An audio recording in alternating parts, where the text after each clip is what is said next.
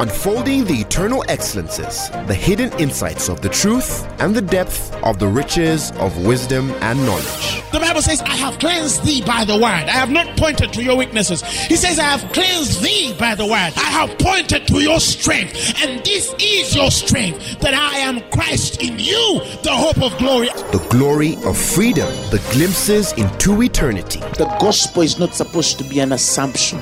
It's not supposed to be just a mere presupposition.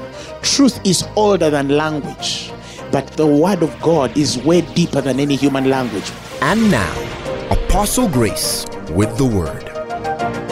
2 Samuel chapter 7. In 2 Samuel chapter 7 verses 18, he says, Then went King David in and sat before the Lord. This was David going before God. Okay, he went and sat before the Lord. And he said, Who am I, O Lord God? He said, And what is my house that thou hast brought me hitherto? Who am I? He's saying, Who am I, O Lord? You know, who am I, O Lord? And what is my house, he says, that thou hast brought me hitherto? And the next verse says, And this was yet a small thing in thy sight, O Lord God, but thou, the Bible says, hast spoken also of thy servant's house for a great while to come, and is this the manner of man, O Lord? And that's why I really want to make a main emphasis tonight for the sermon. He says, And this was yet a small thing in thy sight, O God, but thou hast spoken also of thy servant's house for a great while to come, and is this the manner of man, O Lord? Is this the way you deal with all men? In the NIV, he says, And if this were not enough for your sight, O sovereign Lord, you have also spoken about the future of the house of your servant. He says, Is this your usual way of dealing with man, O sovereign Lord? That's a very fundamental question in the faith.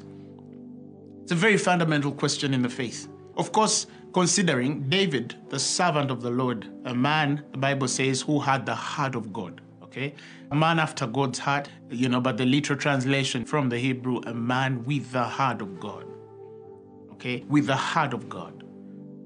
It's a very deep thought to understand it. But when you do, it is a very liberating experience to know that this man is a man who existed in life and had the heart of God. He had the heart of God. And so David, the Bible says, one of those days he goes in communion with God. He sits before God, okay? As it was, the life of men who know God. At a particular point, we have to have experiences that separate us. Every believer must have experiences that separate you. To just be alone with God. To just be alone with God. Because many of us are with a lot of things. We are with a lot of people. Sometimes we are with a lot of gadgets. Some of us spend more time on our phones. And that's okay, but create time as an individual, to have time with God. And that's what David had. He had a moment, with God, an intimate experience with God. And so as he goes there, he says, thank you.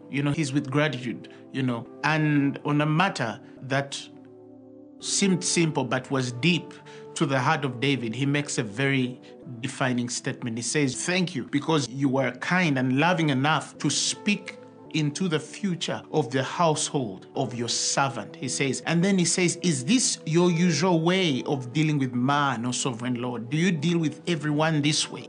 Do you deal with everyone this way? Or do you just love me, David? Do you deal with every man this way?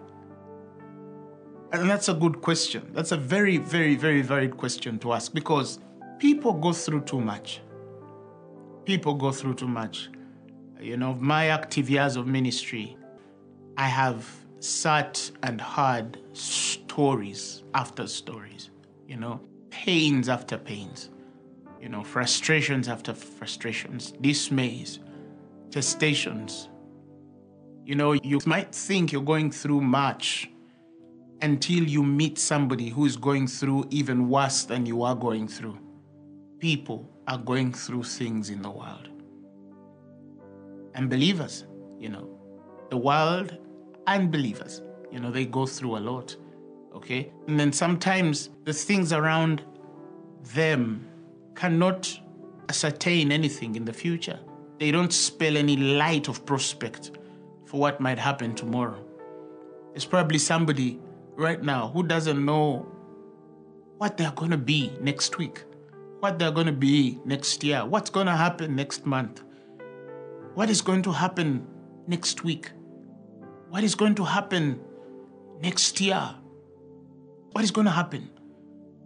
How am I next 10 years going to be with my children? How am I next 5 years going to be in my marriage? How am I next 10 years going to be in my career? How are the next 15 years going to be in my body, in my health? Somebody says, if I'm feeling like this now, how am I going to be in the next 10, 15 months or 20 years from now? You understand? So yes, people go through much and then we become so anxious about tomorrow. We become so anxious about next week. We become so anxious about next year. And now we see a man, okay, David.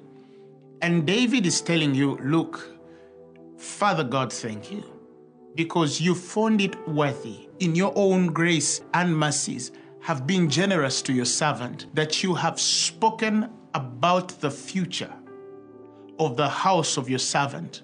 And then he says, is this your usual way of dealing with man, O sovereign Lord? Do you do this usually? Okay? And so David knows that there has to be a uniqueness about this, but also deeply than that, he has a certain gratitude. Okay? He has a certain gratitude. That is why you hear him say, who am I? Who am I? This is David. Who am I? It's hard to understand when David says, who am I? More so for people who are a new creation, who say, oh, I know who I am. I'm a child of God. I'm that, I'm that, I'm that, I'm that, I'm that. Yes. But you see, you must also go back into the experience of where these men speak the word, who am I? To fully understand and appreciate it. To fully understand and appreciate it. And I think the more grace is revealed to your spirit, the more you understand. Okay? There are many experiences in the presence of God, in that beauty, of his presence. And I'm like, oh God, you chose me. You chose me. There were many, but you chose me. I was not the wisest, but you chose me. I was not the strongest, but you chose me. I did not come from the greatest family there was in the world, but you chose me. I was probably not the most perfect. And probably there are people who sought you a certain way and deserved, but you chose me. That experience happens when you see and experience God deeply. That awakening comes when a man experiences God deeply. And man will never understand it until they have experienced God deeply.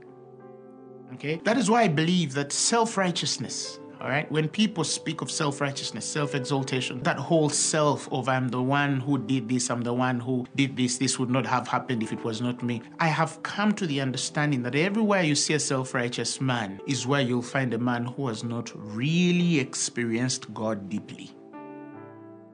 A man who has not really experienced God deeply. Deeply, and I mean deeply.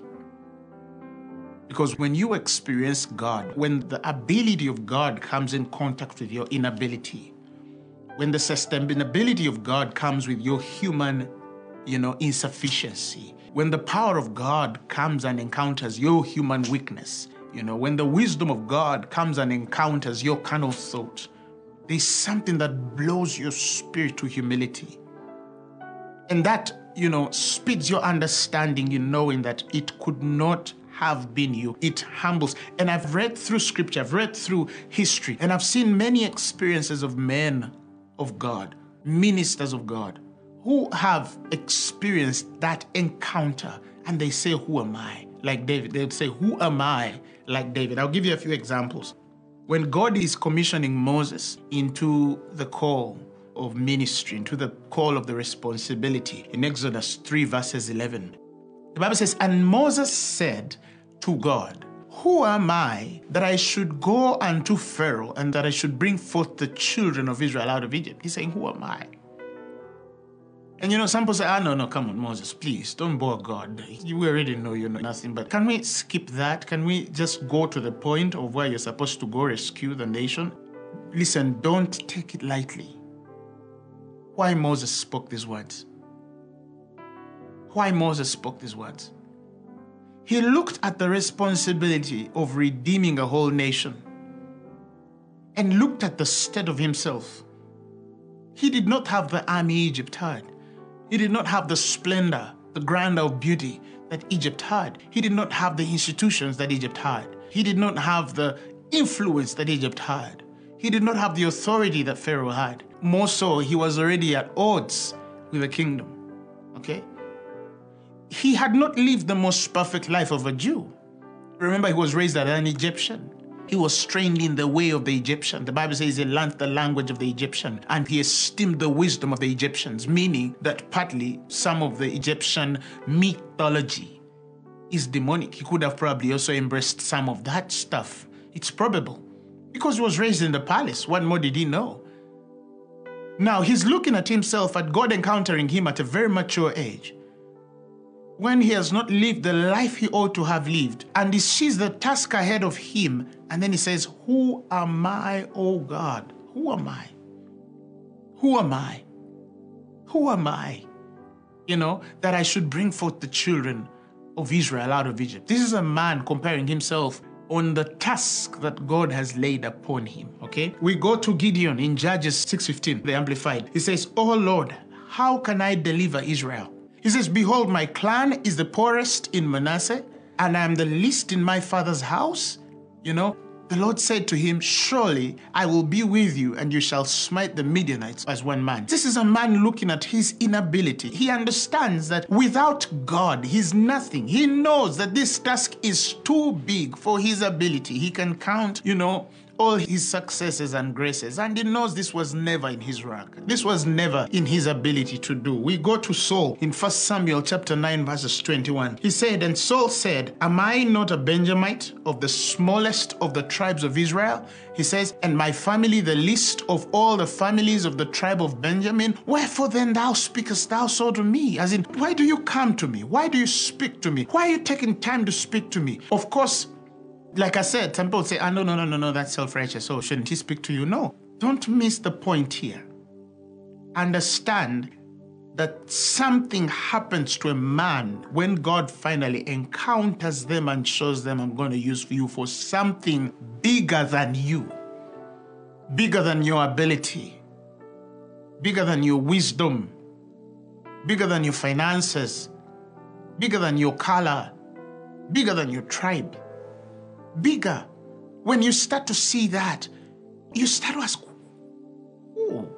You understand what I'm saying? It was a statement of humility. It wasn't a statement of ignorance. No, it was a statement of confusion at the hour when God had encountered this man. You understand? And then Paul as well, in Ephesians chapter 3, he says, and to whom am less than the least of all saints was this grace given unto me, that I should preach unto the Gentiles the unsearchable riches of Christ. He still knows that of the people God would have chosen to use to preach the unsearchable riches of Christ, Paul knew. Persecuted the church. He was there at the stoning of Stephanus. He supported it. He was arresting men. The Bible says he zealously persecuted the church and protected the way of Judaism. He went ahead of his peers in the other realm of darkness. He set himself against the cause. He says, I persecuted the church of Jesus Christ and wasted it. Now, if God, you were to use somebody, you would not have, oh God, you would not have used Paul. He would not have used Paul. That is why later the man tells you in Corinthians, brethren, let us consider our calling. That is the thing that should always humble you.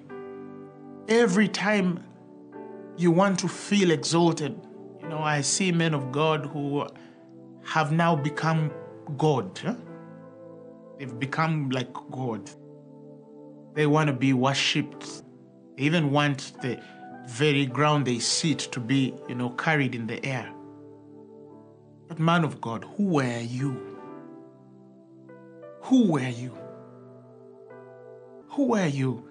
I see men who, when they get anointed, they create this whole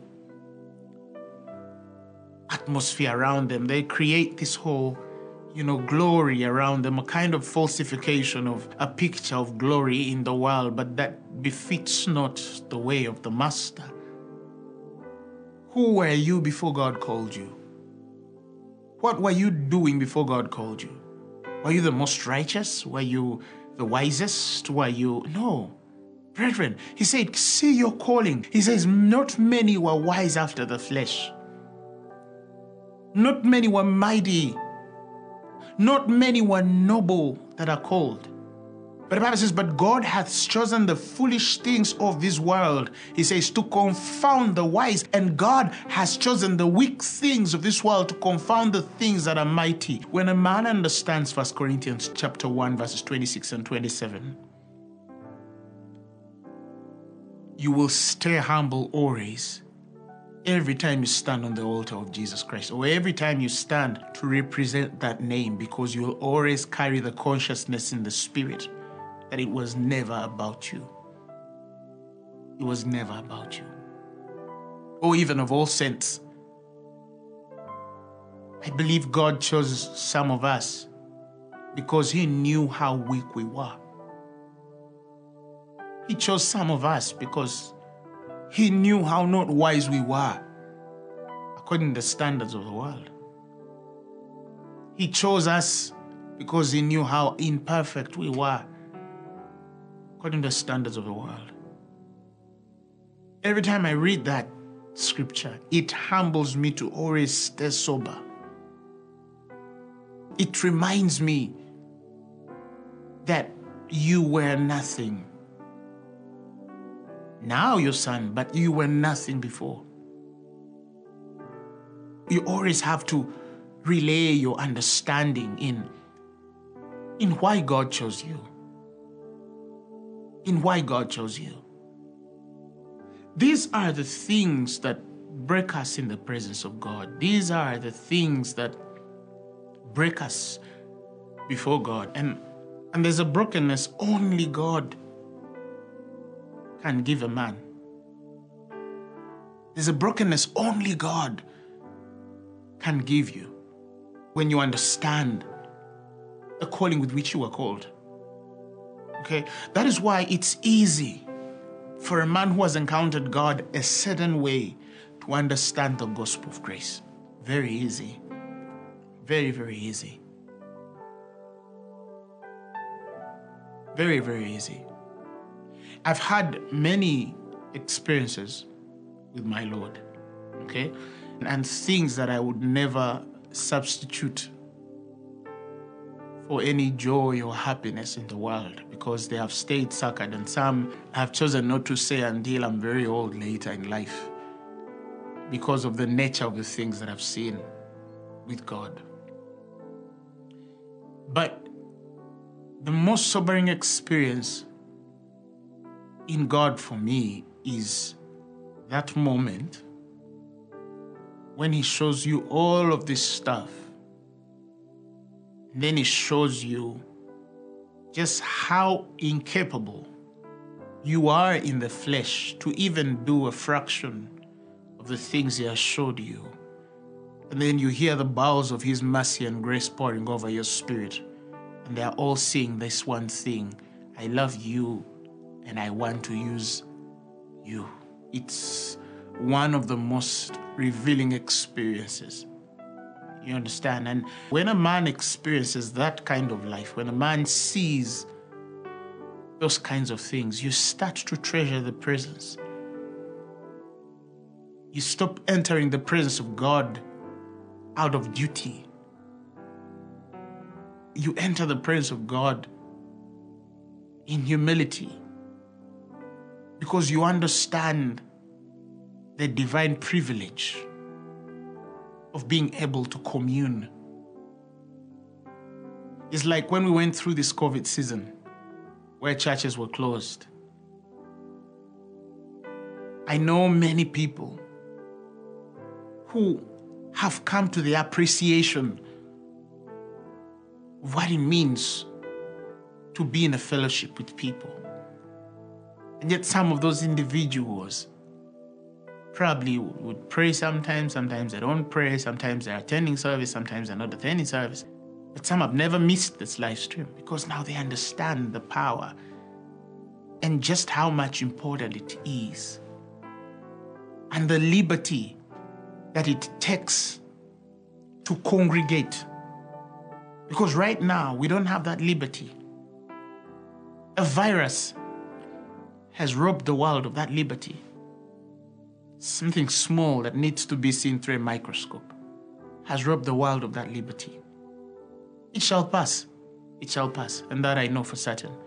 But the presence of God is something that for me has become the most remarkable experience of my life. And it has become so cultivated that I don't need to I do sometimes, but I don't need to lock myself up to be with Him. Even when I sit in my car for 10 minutes, I can have an experience with God. Even if I just walk on the road for 5 minutes, I can have an experience with God. Even if I'm just sitting in my living room, 2 minutes are just enough to have a certain experience with God. And how I wish that sometimes I would get this and share it with certain people to understand the riches of His glory, the riches of His presence, and what that does to your spirit.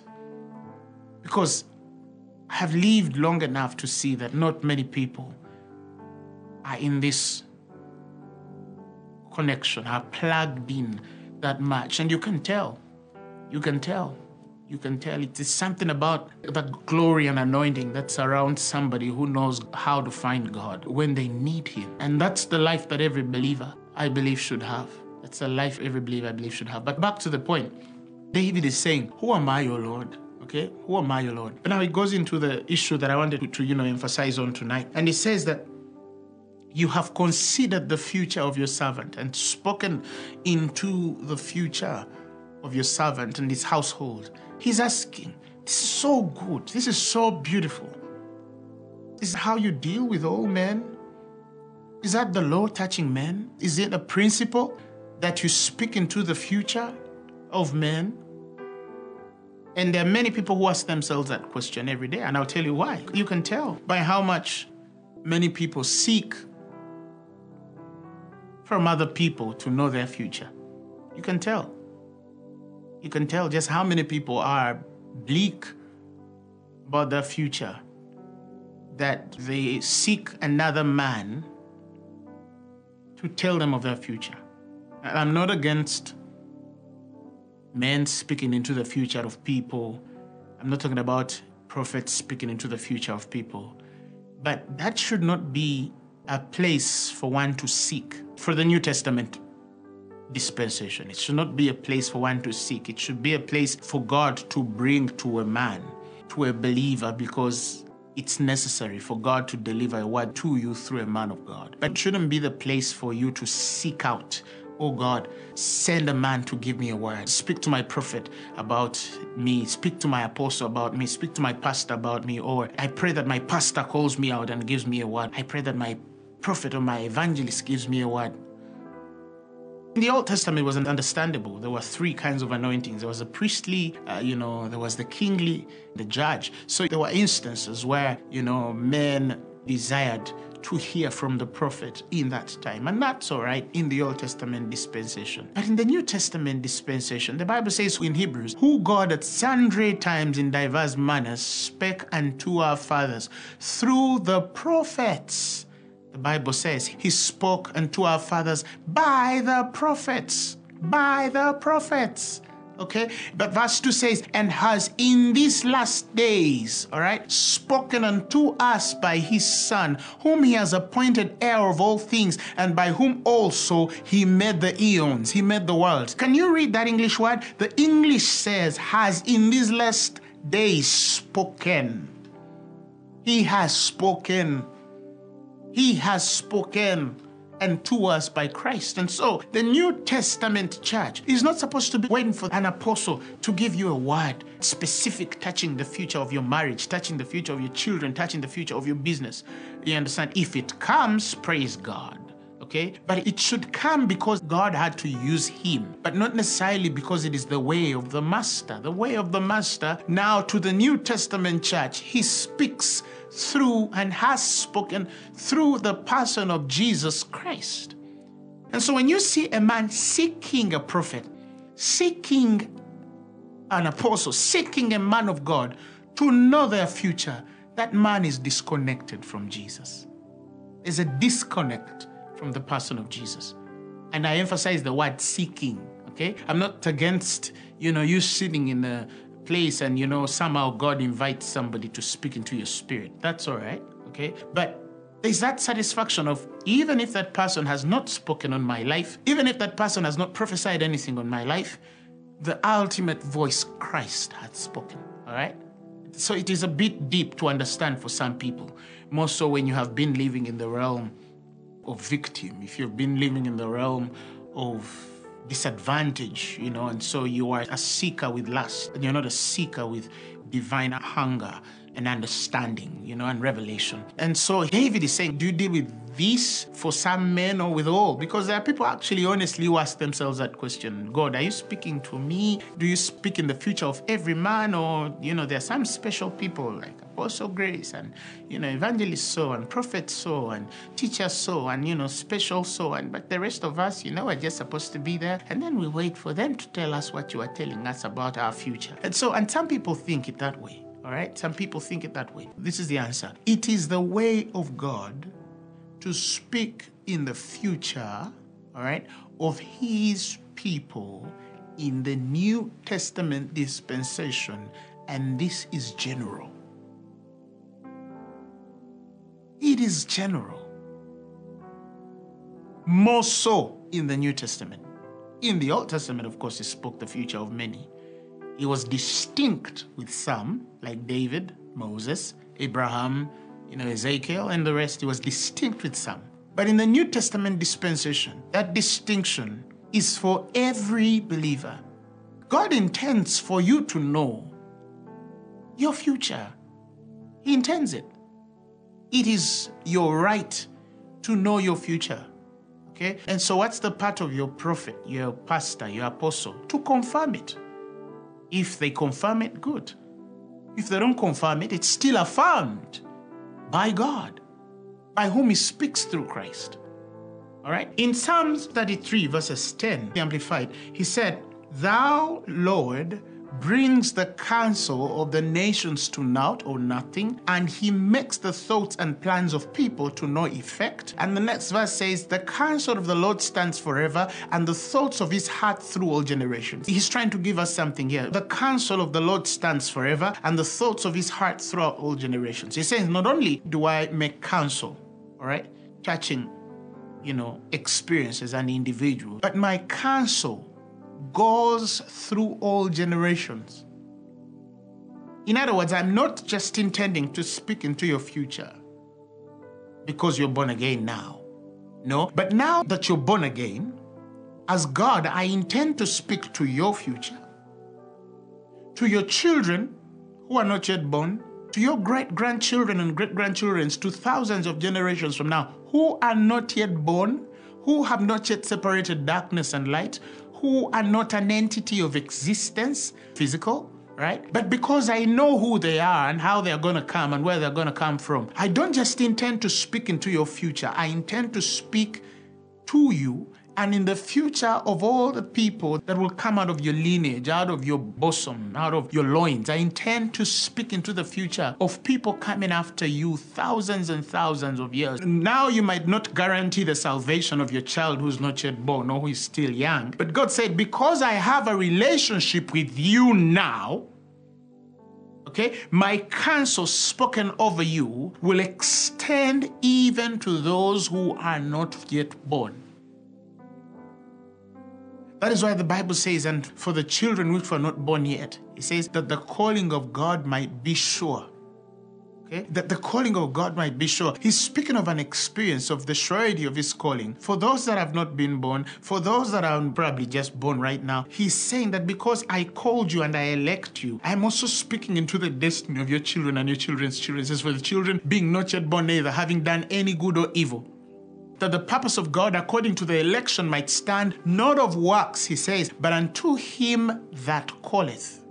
not of works, but unto him that calleth. He is speaking even into the future of the children that are not yet born. When you are a mother right now and you're looking at your sons in the living room, God has spoken over their lives, but he has also spoken over the wives they will marry. He has also spoken over the children they will have. He has spoken over the children's wives and daughters. He's spoken over the husbands of your children. And that's the mentality, that's the consciousness that must arise in every believer, that my future is stored by Christ.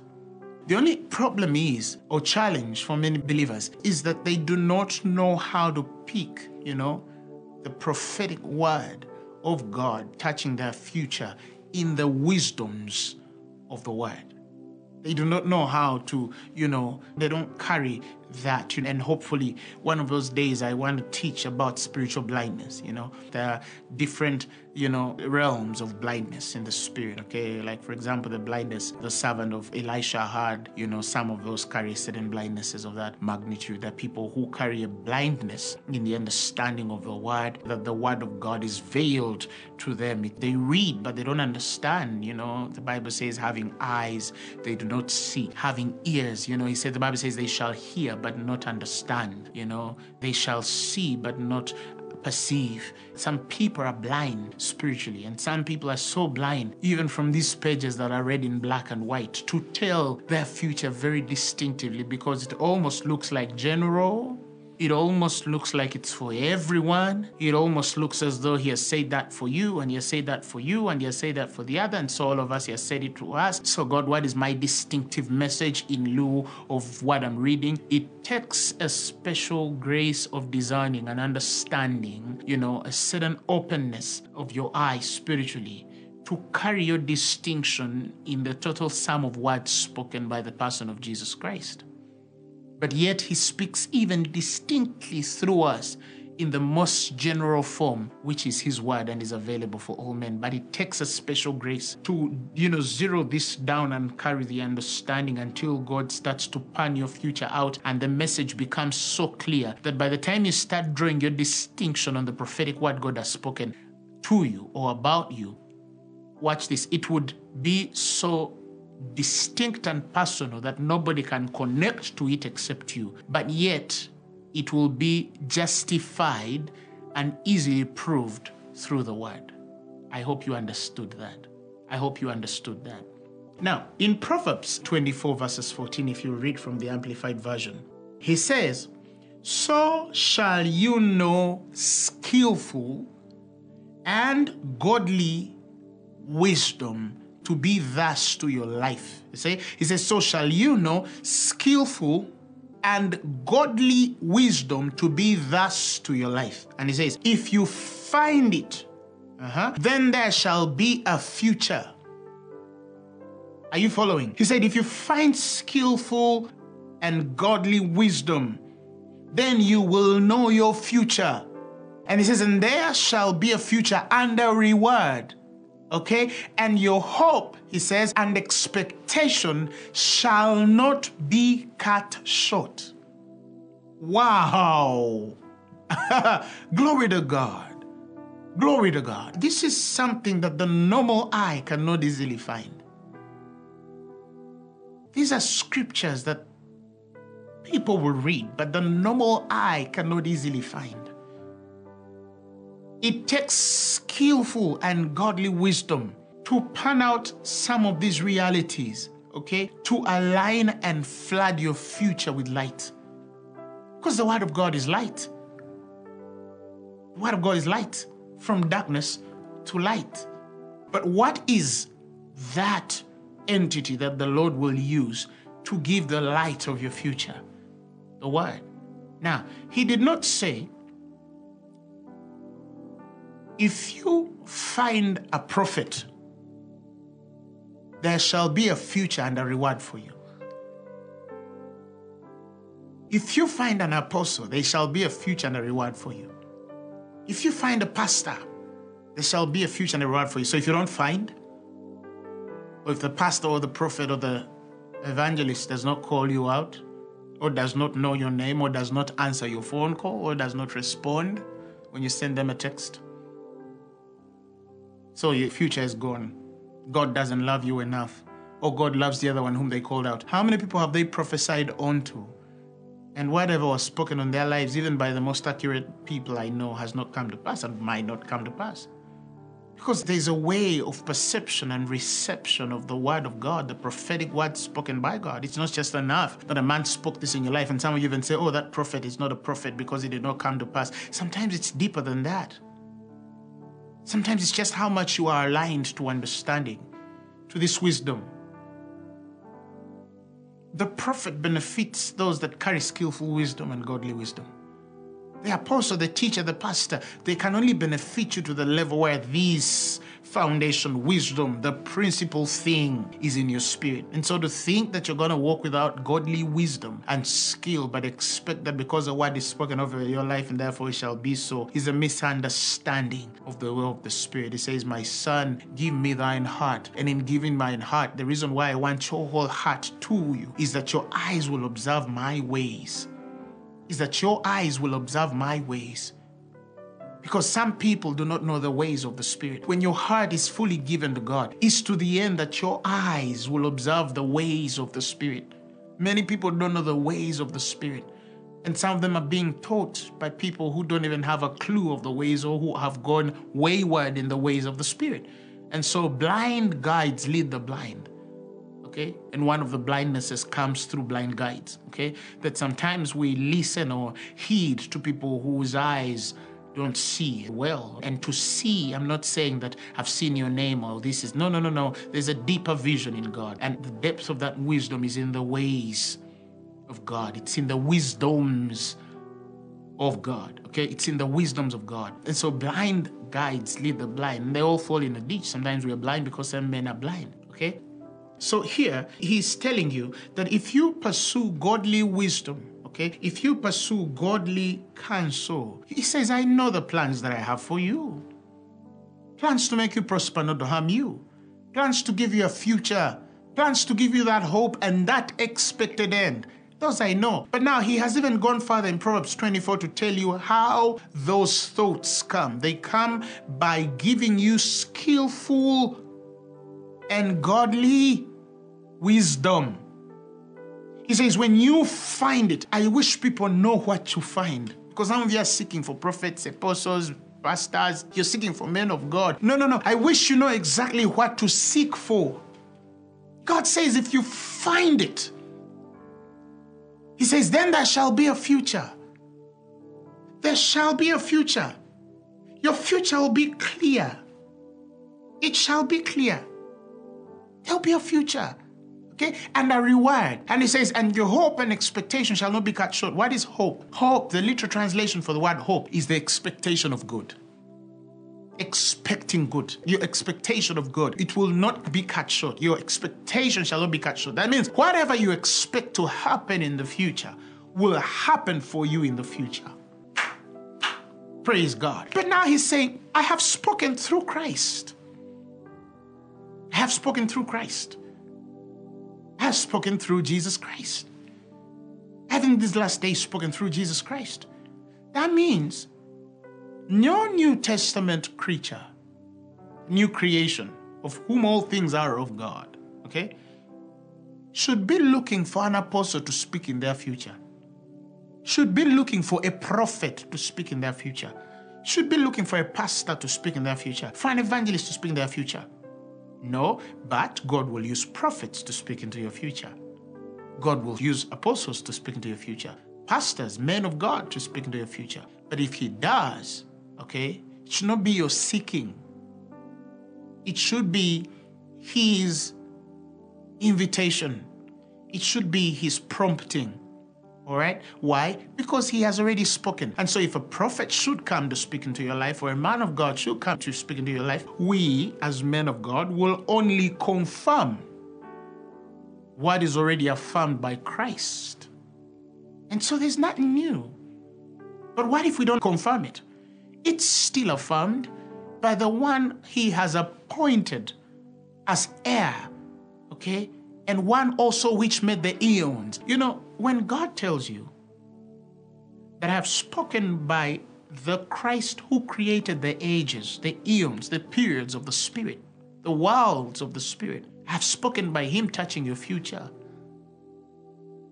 That is the most superior voice.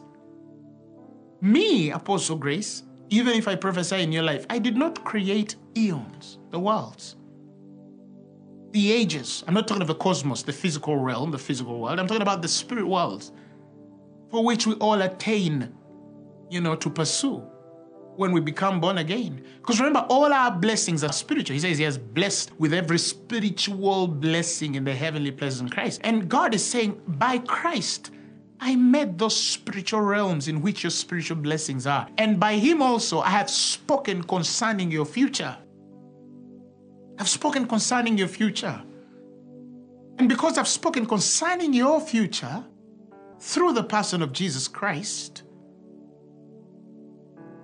hello? So any prophet or any pastor or any apostle or any man of God that comes to speak will be a confirmer of what already the person of Christ, has spoken, who created all the eons. So David asks, is this your way for all mankind? Is this the law that you speak into the future of the households of your servants? New Testament for all believers, distinctively 100%, yes. So your future is spoken of. The people are saying, oh, we don't know what's going to happen after this season. I know what's going to happen. Oh, but who are you to tell the future? I know. Why? Because I carry the wisdom of God. I carry the wisdom of God. I have never claimed the office of the prophet. But if you go through the past, you'll see that the things I've spoken touching this nation, touching the world, have always been connected. I've always been accurate in these things, yet I don't claim the office of the prophet. Because through the eyes of the person of the Christ, the future is not a mystery.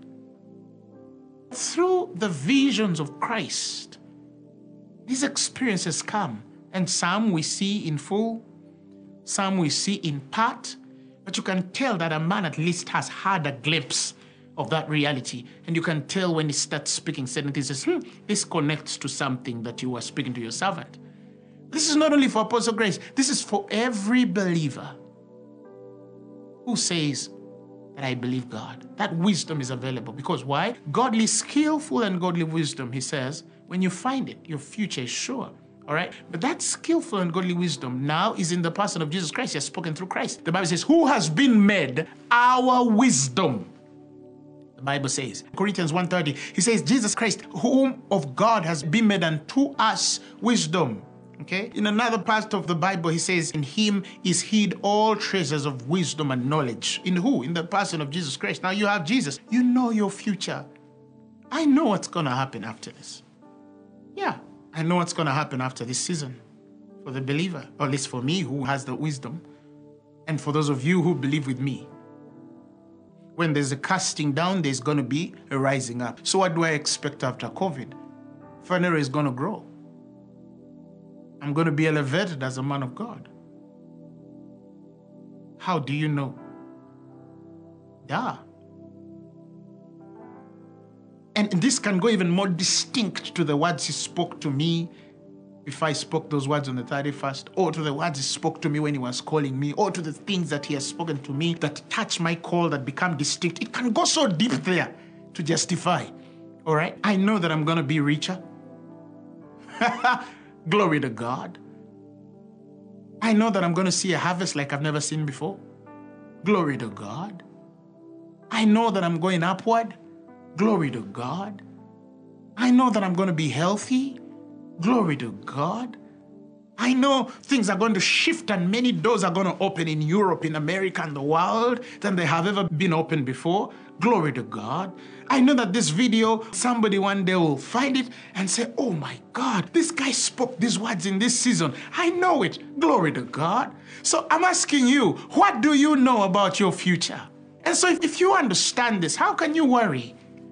about next month and next week and next year and next, and sometimes I hear men of God who are, going around this and that. And, some of them are already scared and putting fear in the hearts of people for no reason. Listen, Christ is not dead, but when our eyes are off the Christ, all right, something starts to glare in our spirits that takes us off the mind of God. Our visions start to, become hazy. And our future starts to become bleak. But mine is clear. And so is yours who is watching me this very hour. Now, I want to pray with you right now. I just want you to raise your voice. Just raise your voice and talk to Jesus. Just talk to Jesus. Just talk to Jesus. Get everything you know in the Word to be true and throw it there as a confirmation of what is already affirmed in your spirit, touching your future. Tell your future now. Tell your future. Speak your next year. Speak your next 2 years. By the time God brings a prophet or an evangelist or an apostle, you already know your future by the chief prophet, the chief apostle, Jesus Christ. Come on, speak. Look to him, my brother, leave. Look to Jesus now and live. It's recorded in his word. Hallelujah. It is only that you look and live. Look and live,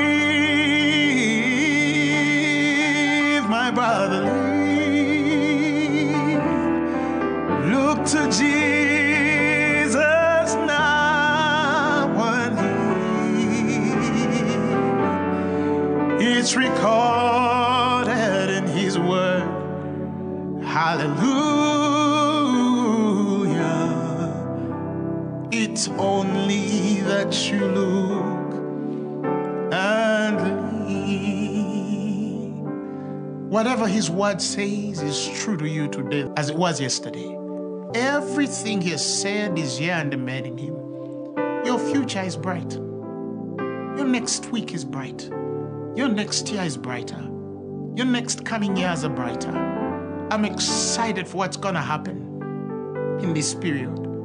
I see that God is panning out something for the believer.